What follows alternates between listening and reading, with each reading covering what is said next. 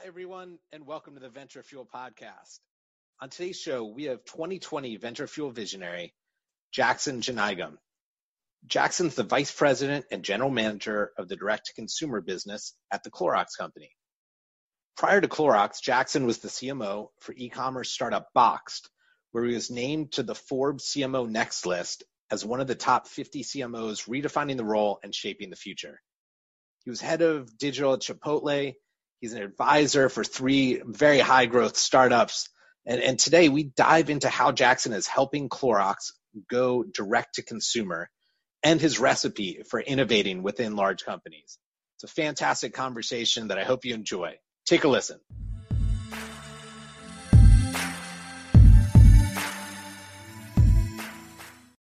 At VentureFuel, we've helped over 100 of the biggest companies in the world grow faster by partnering with emerging startups. On our podcast, you'll meet the best of these startups, as well as learn from corporate visionaries and venture capitalists on how you can build a culture of innovation at your company. Please enjoy.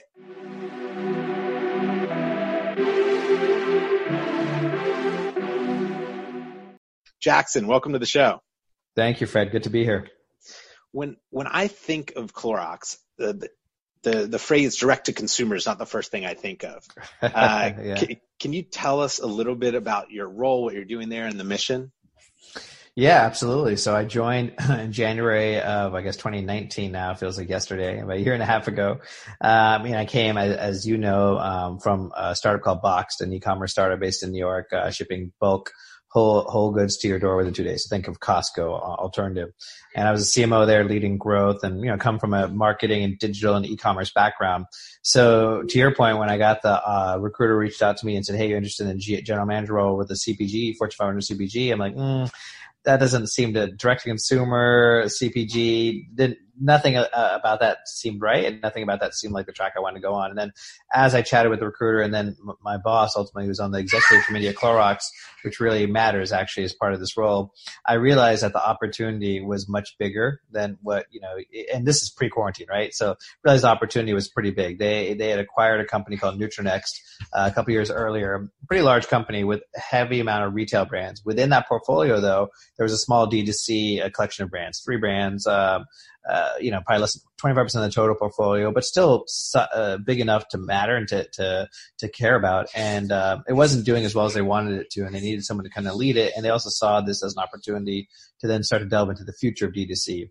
The challenge was those brands were built in the old school D2C format, right? Remember 15 years ago, your parents, my parents, it was direct mail and maybe some direct response TV. That was it. Yeah. But it existed. That was D2C, QVC being one of the earliest, but that was D2C. Yeah. There was no Warby Parker, Airbnb, Allbirds and so forth. So the brands there were basically built in that format, that structure. And then I came in and that was the purview. It was like, hey, come and fix these brands, get them to moving towards the right direction and modernize them, the technology and the way we approach it. But more importantly, let's figure out how to then create a playbook and scale that for all of Clorox, which includes Burt's Bees and Brita. So a lot of people actually don't realize when they think Clorox, they think of bleach and disinfectant, but we have Burt's Bees and Brita, which are, 2 great wellness brands, 2 great lovable brands, especially Burt's. I mean, Burt's has this insane cult following of teenagers to 70-year-olds, right? So that was the purview. It was really like fix the core and then quickly let's scale this out and teach and educate internally about what does D2C mean, what are the values and benefits of it beyond revenue, and then how do we do this in a way that's modern and progressive and can compete with others in the category. Because as you know, with D2C, there's a lot of innovation happening, not just with entertainment side and not just on the high-end luxury side and clothing side, but it's happening in CPG and grocery. It's happening in cleaning now with sustainable options where you're starting to see small companies come up and offer really cool solutions to customers on a subscription model. So Clorox, rightfully so, recognized this opportunity within this larger acquisition that was happening anyway to then kind of take a different approach towards how they viewed D2C. And that's my role as a general manager. I run the P&L of the pure play, but I'm also serving almost like a consultant and like a internal agency helping support other GMs and their business units that are heavy retail go to market or optimize their current D2C experience. It's super unique. I love the fact that you're also running the P&L. So you're tied to the core business, right? Like there's or the more traditional way, as well as sort of being an instigator to go in and find new ways to drive revenue. That's right. I get to, so I get to operate what I know well, coming from agency side, then operator side. Like I know how to service partners and peers. I know how to give them kind of like support and provide strategy and execute, right? That was more natural to me. What was not natural was being a general manager. I know how to operate, but running a P&L where, to your point, beyond marketing, I'm running supply chain, operations, HR, finance, technology, product experience, R&D. That's the stuff that I really wanted to learn, and working very closely with FP&A and all the modeling and getting closer to the margin. I was always a top line guy, right? Grow. Yeah. Never really thought about profitability and all the elements that go into it. I understood it, but never really had to worry about it. Didn't go to grad school, right? I was just, an average student who went to undergrad at University of Oregon and barely graduated, and that was it. So I got that. Clorox is a Fortune 100, been around, a Fortune 500, been around for 100 years, trained some of the best CEOs in the world. I think the CEO of Honest, for instance, came from Clorox. So I knew I'd get the training from all the right people.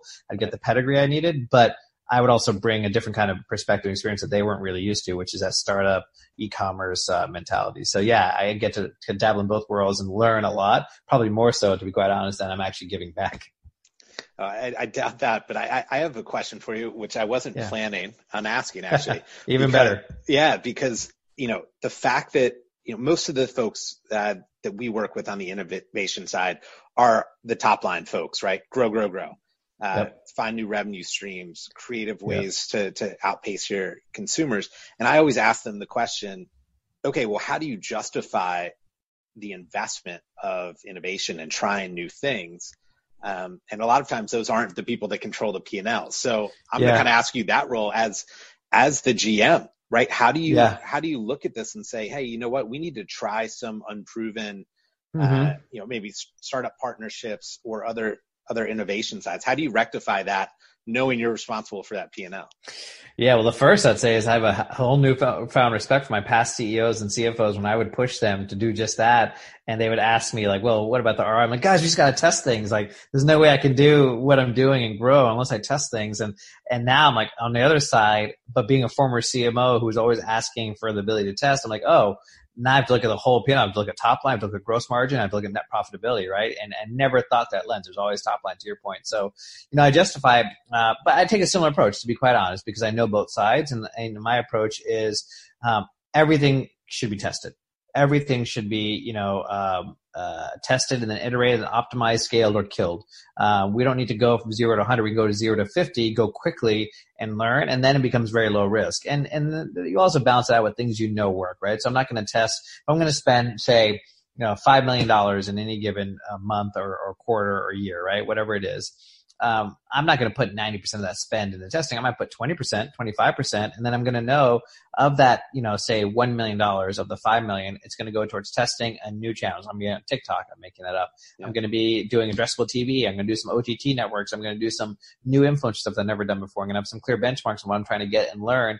And then the rest of my spend, majority will go to what I know works. And within that, I might test a little bit and tweak creative and messaging, but I know I can deliver for the most part, and I'll set expectations internally. And then, of course, I have to make sure I hit like my profit goals and so forth. But I also have a great conversation with my boss where I'm like, hey, I'm going to test this stuff. Some of this might not work. I might need to have incremental spend in this quarter, but I'm going to make it up next quarter. So we end up where we need to for the year so that my profitability doesn't go completely out of whack. Oh, and by the way, we also have other things we're going to be testing that don't require any spend. So even though I kind of have a hedge, so even I have these 3 things I'm testing, for instance, if none of them work, I still have this other thing over here, like PR, for instance, or partnerships with brands where we swap emails, tactical things that, might generate a few $1,000 of revenue or tens of thousands of dollars of revenue that can maybe offset the test over here. So I kind of take the similar approach, and I just educate all the core stakeholders. Like, guys, I want you to keep testing. I want you to keep pushing me, pushing yourselves, because if we stop testing, that's the moment we become extinct. However, I need you guys to be cognizant and respectful of the fact that while we're at Clorox,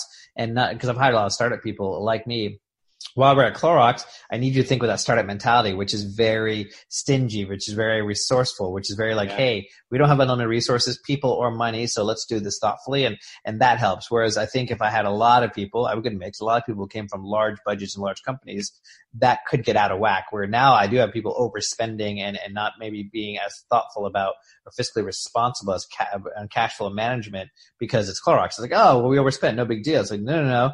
we overspent. Now we got to make it up. Now we're going to reduce spend somewhere else. And now we're going to miss our target. And there's these implications. So I don't know if I answered your question, but it's nothing that different. It's just educating everyone and being very clear. Like, we are still a startup within Clorox, and we need to leverage the best of both of those worlds and not the worst. What's interesting is, you said a bunch of things in there that are really, I would say almost taboo to some people, right? Is like the recognition that things are going to fail and you're going to have to kill them quickly. Yeah. Like that word failure, right? Startups view that word so differently than most large corporates do, where it's not a failure. Like you go home and the game's over. You're placing lots of small bets with the recognition that a lot of them aren't going to work, but you're going to have exponential growth from the ones that do. And you're also doing, all the scrappy startup things, like where you don't have a budget and you need to be creative, that have nothing but upside. Yep. And to your point, fail is a bad word because a lot of people say it. So first off, you're right. Startups think about it differently, but even startups sometimes will say it and they don't really mean it, right? Like, and so fail as a broad scale of things. I've tried to actually avoid saying it, even though I still say it every day because I can't find the right synonym, but you're exactly right, Fred. It's the mentality like, this is where startups are good. We're going to test a lot of different things and we're not going to be beholden to it. We're not going to get emotionally attached to it. It's not Fred's idea or my idea. That's the hardest part, right? Where you're trying to make your idea win. It's like, no, here's a bunch of ideas. I don't know. I have a hypothesis. I have some early data that tells me this. Sometimes startups get analysis paralysis where they can't even get to testing mode. I've seen this happen. They get to a certain scale. It's like, well, where's the data to back it up? I'm like, guys, like, the data is going to come after we test it. Now it's hypothesis mode. So you have to have the right people in place where you trust them to make decisions based on instinct, science, and heart.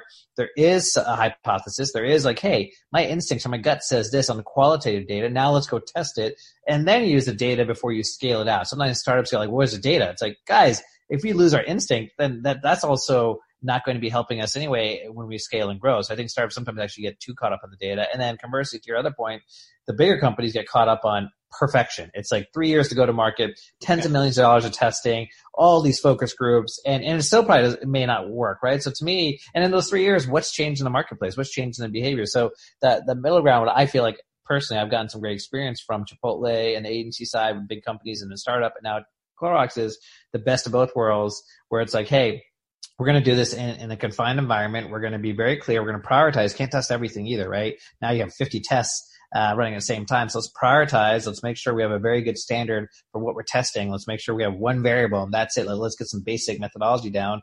And let's be clear that no one owns these ideas. Let's figure some stuff out. Let's hope that one of them work. It's like a portfolio, right? If 9 fail, one company succeeds, then great, or hopefully 2 succeed, then great, right? We know the odds are against us, and it might take a while, but that's okay. We're going to figure this out. Let's just not repeat our mistakes. Let's optimize, to your point, and let's be comfortable with it, quote unquote, failing or not working, as long as we know there's a limit. And we also have hedges to ensure that we can protect the downside as much as possible. Now, sometimes you take bigger risks than others, like maybe TV might be a bigger risk because you have to inherently spend more. But point being is you can build into it and test into it, but there has to be some instinct too. And so I think sometimes startups also hurt themselves as well because they say they have that mindset, but then when it really comes down to it, they get caught up sometimes on the analysis as well, or they get caught up on like, well, we're at a point now, like, yeah, we did that in stage Series A, but now we're this size and like we can't miss our number. We're about to go on a road tour for more money, or we're about to go in front of the board. It's like, well, are we building the business for the board? Or are we building the business to do the right thing for the customer, right? And I think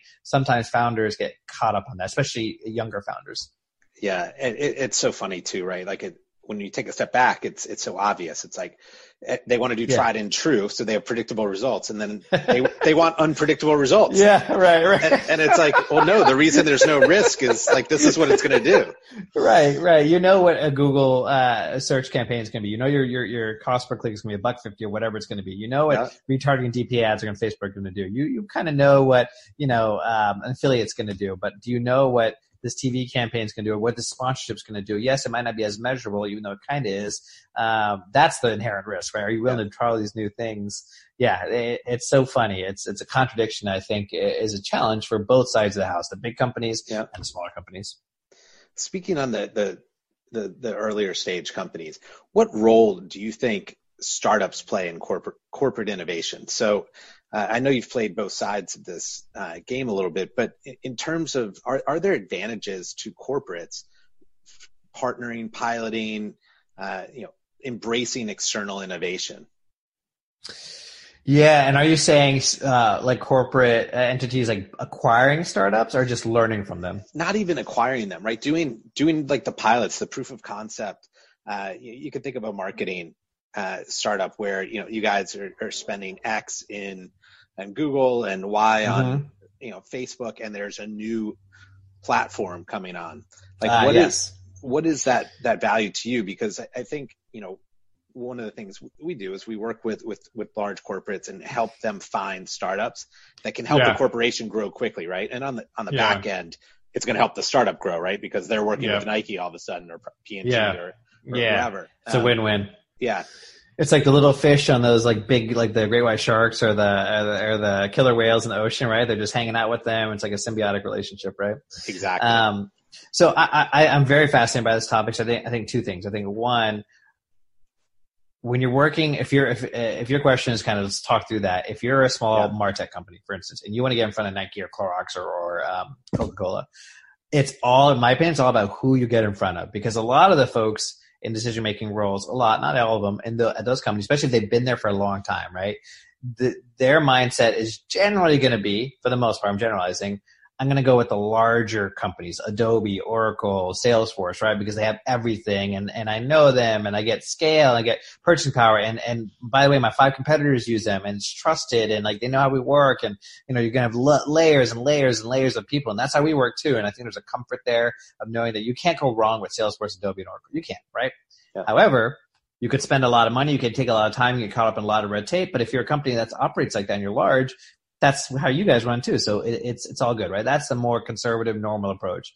Now you find the right people internally, and it doesn't mean they have to come from startup, just the right people. My boss is like this. He was at Clorox 30 years. He's always looking for new, innovative things. There's always people like these large companies who are like the disruptors, right? The ones who break things. I talked to a guy at General Mills who worked closely at Box, and he always said that the Annie's team, they acquired Annie's, and the GM on that business was looking for the Misfits. I love that, the company, the ones who weren't viruses. Big difference. They weren't viruses. They had great ideas. They challenged status quo, but they did it from the perspective of what's right for the business. And they did it respectfully and collaboratively, not just to be an asshole. And they were the Misfits. That's who they wanted on the Annie's business, because Annie's was so different, as you can imagine, than General Mills and the core brand. And I think there's always Misfits in those big companies, always. And I consider myself a misfit. So if you're a founder or you're trying to broker a relationship between a small MarTech startup and a big company, you got to find those misfits who have some influence, right? It doesn't mean by title or by salary, but they have influence on the right people who are open and actually lean into smaller companies, startups who want to learn, who want to innovate, who want to be the first in those walls. Be like, let's try something. I think that's a big one, right? So find those people to get you in the door, because if you go through the wrong angle, you're just going to get shut down because no one's heard of you. The second piece is why I love those smaller companies is exactly what you said. They're cheaper. They'll oftentimes do things for free because they want the case study. They definitely won't commit to like 3-year contracts that are going to cost me $1 million. They're going to move faster. They're going to implement quicker. It might be part of a beta or an alpha, but I'm going to also get a lot of learnings as a result of that and taking that risk. And I have a good chance of being first or second within my peer class. So yeah, there's some risk, but really not, because they're likely not going to expect me to do a 3-year $1 million contract. So what's my risk? Some 6-month, 3-month trial. They're probably going to give me a lot of stuff for free. I'm going to get a lot of learnings. I grow with them. And yeah, maybe it doesn't become the end all be all solution for whatever they're offering, but it's pretty low risk, especially if I have 2 or 3 of those running. So for me, it's a win-win-win, right? So I'm getting everything I want. And then maybe internally we find this amazing tool or platform that now helps us drive X to Y, whatever the goals are, right? So I love it for those reasons. And to be quite honest, dealing with the big uber large tech companies, they're just really challenging, right? Like they're really, really, really challenging. And there's not a ton of flexibility. I mean, there just isn't. If you're talking small scale, which for the most part, everything I'm doing right now at Clorox, relative to Clorox is small scale, right? Yeah. Yeah, and I think what's so interesting too about the strategy you're discussing is you get to make these little bets, like a number of little bets. You try them. The ones that work, not only do you get the value of it, right? You're already hedged, so you're going to do fine no matter what. But if it works, it scales across the whole portfolio. Yes, that's and right. You can use it across the business, and you're in with them. You're the early adopter. You were the early adopter, right? And exactly. There's a trust there. There's a relationship. Like, hey, you placed a bet on us. And to me, that goes a long way, right? Like I'm not placing bet on Salesforce. Salesforce is clearly here to stay. Like there's no question about that, right? But there's a lot of other players out there and by the way, that's where you get innovation. Even the same with creative agencies. How many times have we seen someone spin off of a big agency who then spins off another agency and then people from that company spin off another agency. That fourth agency is the one that's like, wow, but you have all this great learning. Same thing with most of these companies. The people who started these companies oftentimes came from these other larger companies. So you're getting all the benefits of those companies, but you're getting it at the ground floor. And you might have some amazing, thoughtful, great thinking from those people because they have nothing to lose and they're trying to break something that they couldn't break at that larger company because that company had quarterly earnings, they had stakeholders, they had EPS to deal with. So you're not incentivized, to be quite honest, in those larger companies to take risks. You're just not the way it functions once you go IPO, once you're public, right?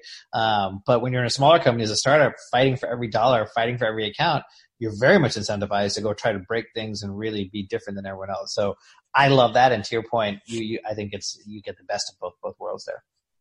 Is there a startup or a venture out there that you're excited about that you've seen? I know you're also an advisor for several high growth startups. So just curious if there's anything in the marketplace that either you partnered with or just seen out that you're excited about that you think is worth sharing? Yeah, I mean, it's hard not to be biased because I am an advisor to a handful of startups. They're not necessarily new, but I would say in general, because I never like to just plug brands because I just feel like it's like kind of gross. So I would say one of the ones I'm involved with though is really focused on optimizing conversion and email capture, and their real focus is device ID tracking versus cookie. And they were on this a year or 2 years ago. And as cookies start to phase out, and as Google phases out, once Google does it, right, everyone else is going to do it, and Google is the browser that matters. And I what people say maybe outside Amazon.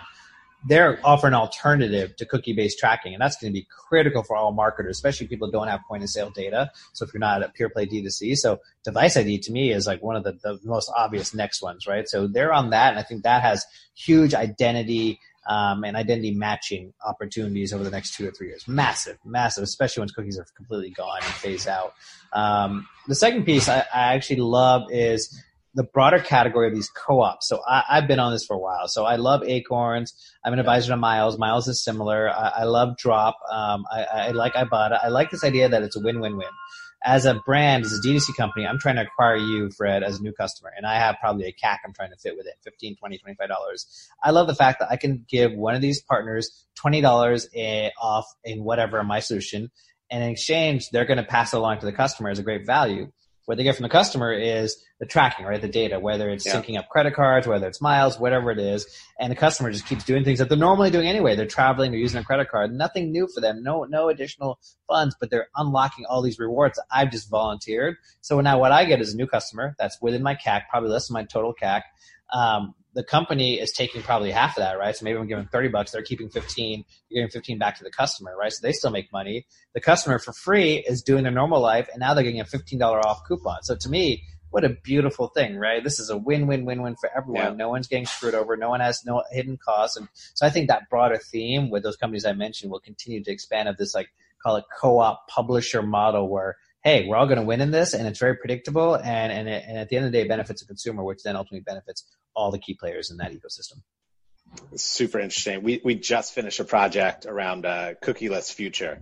No kidding. Yeah, what startups are out there that can potentially solve that, and it's a big problem coming at a lot of advertisers. So I love that one, and the co-op move. I mean, it's just so simple. Right. It's if you can create a scenario where the value's being exchanged and everyone wins, it works, and it's like that's what we all should be looking for. And in somewhat of a protected environment. I mean, if you compare, listen, I rely on Facebook and Google like everyone else does, right? But Facebook and Google, we all know the challenges with your data and how it's used. These, for the most part, are pretty protected environments, right? They're silent environments, they're walled off. Yes, they can still sell it and utilize it for evil, right? Quote unquote. But like, I feel much better giving my data up to these networks than I would on Facebook, right? So to me, it's the benefit there is then an added layer. So you have self-interest aligned between all three entities, but also I feel good that this is a contained environment. This is not Facebook. This is not Google. This is not Amazon where the data is going who knows where. Yeah. And Jackson, I'll get you out of here on this. What's next for you? Is there something at Clorox you're really excited about that you're allowed to share, future forward initiative that has you excited? Yeah, I mean, this is pre-quarantine, but obviously quarantine has also amplified this, right? There's a huge shift in consumer behavior. We both know this. E-commerce, direct-to-consumer, digital shopping, omni-channel, the whole idea of people, especially in certain parts of the market, right? Because California and New York, we all knew were the early adopters, but now throughout the rest of the country, people are getting very much more comfortable with their groceries and their typical low-consideration products being bought online, whether it's fulfilled last mile or you pick it up physically. The fact is now that's starting to turn around for people where they're feeling very comfortable with, I could buy online. And now there's this opportunity at Clorox where we think about what does health and wellness mean. So I focus especially on a lot of the wellness products, and wellness is very broad, but Brita, Birds, the supplements, obviously cleaning is now part of that in health and wellness. So, we're really just trying to figure out how do we scale faster our direct-to-consumer solution across all of our brands that make sense. I'm very excited for Brita and Birds. Like I said, Birds has a loyal following. I think there's so much we can do there. We have some really cool innovation coming up. And, I think that the company is so engaged in how we use data respectfully and carefully, right? Not to abuse it, but to use it in a way that actually provides value to the customer, not to just monetize it. And then how do we provide personalized experiences, but also engage with them in different ways, not just in retail, but also in Amazon, and of course in D2C. So, I'm excited for that. Personally and selfishly, I want to see the team that I've been hiring and building up kind of have a really cool case study and playbook of this is how CPGs should do it. Because if you look at most CPGs, they do it one of two ways. They go and acquire a big dollar shave. They bring the people in, and in 3 years, they're lucky after the earn-out if they keep 25% of that talent, and hopefully they try to build upon what that team has done, right? But they generally, no one's done that I've seen beyond that entity they bought. Or they create a venture arm or an incubator where they incubate small startups, or they just invest $50 million and take board seats at large companies or startups to learn, which is great. It makes sense, right? $50 million is probably not that much to a $100 billion CPG. But if you really think about the model, that's also broken, right? Because you're still left with just knowledge. What are you going to do with that knowledge? I think what we've done is pretty interesting. I think it hopefully can be a playbook for future and other CPGs of scale, right? I'm talking north of $1 billion in sales of how they launch and get into D2C, knowing that they still have to. Retail is still the priority, right? Kroger, Costco, Walmart, they're not going anywhere anytime soon. That is still the priority, as is Amazon. So how do we complement their goals, but also drive consumers to our D2C and complements to that? So to me, that's actually really exciting. And that's the reason I came here. A huge opportunity there. It's awesome. Well, Jackson, thank you. It's always such a pleasure to talk to you. I always feel smarter by the time we get off the phone. Hey, feelings mutual, Fred. Absolutely, man. Thank you for the recognition. All right. Well, this is great. And is there any place people can follow you or learn more about what you're working on? Yeah, man, I'm very active on LinkedIn. I'm on Twitter too, but I'm very, very active on LinkedIn. I post often there, so that's probably the best place to come find me, add me. I generally accept anyone as long as their photo is not a logo. I'm usually pretty good about adding them. Awesome, man. Well, thank you again, and good luck with everything. Thanks, man. You too. Have a good one. Stay safe. Okay.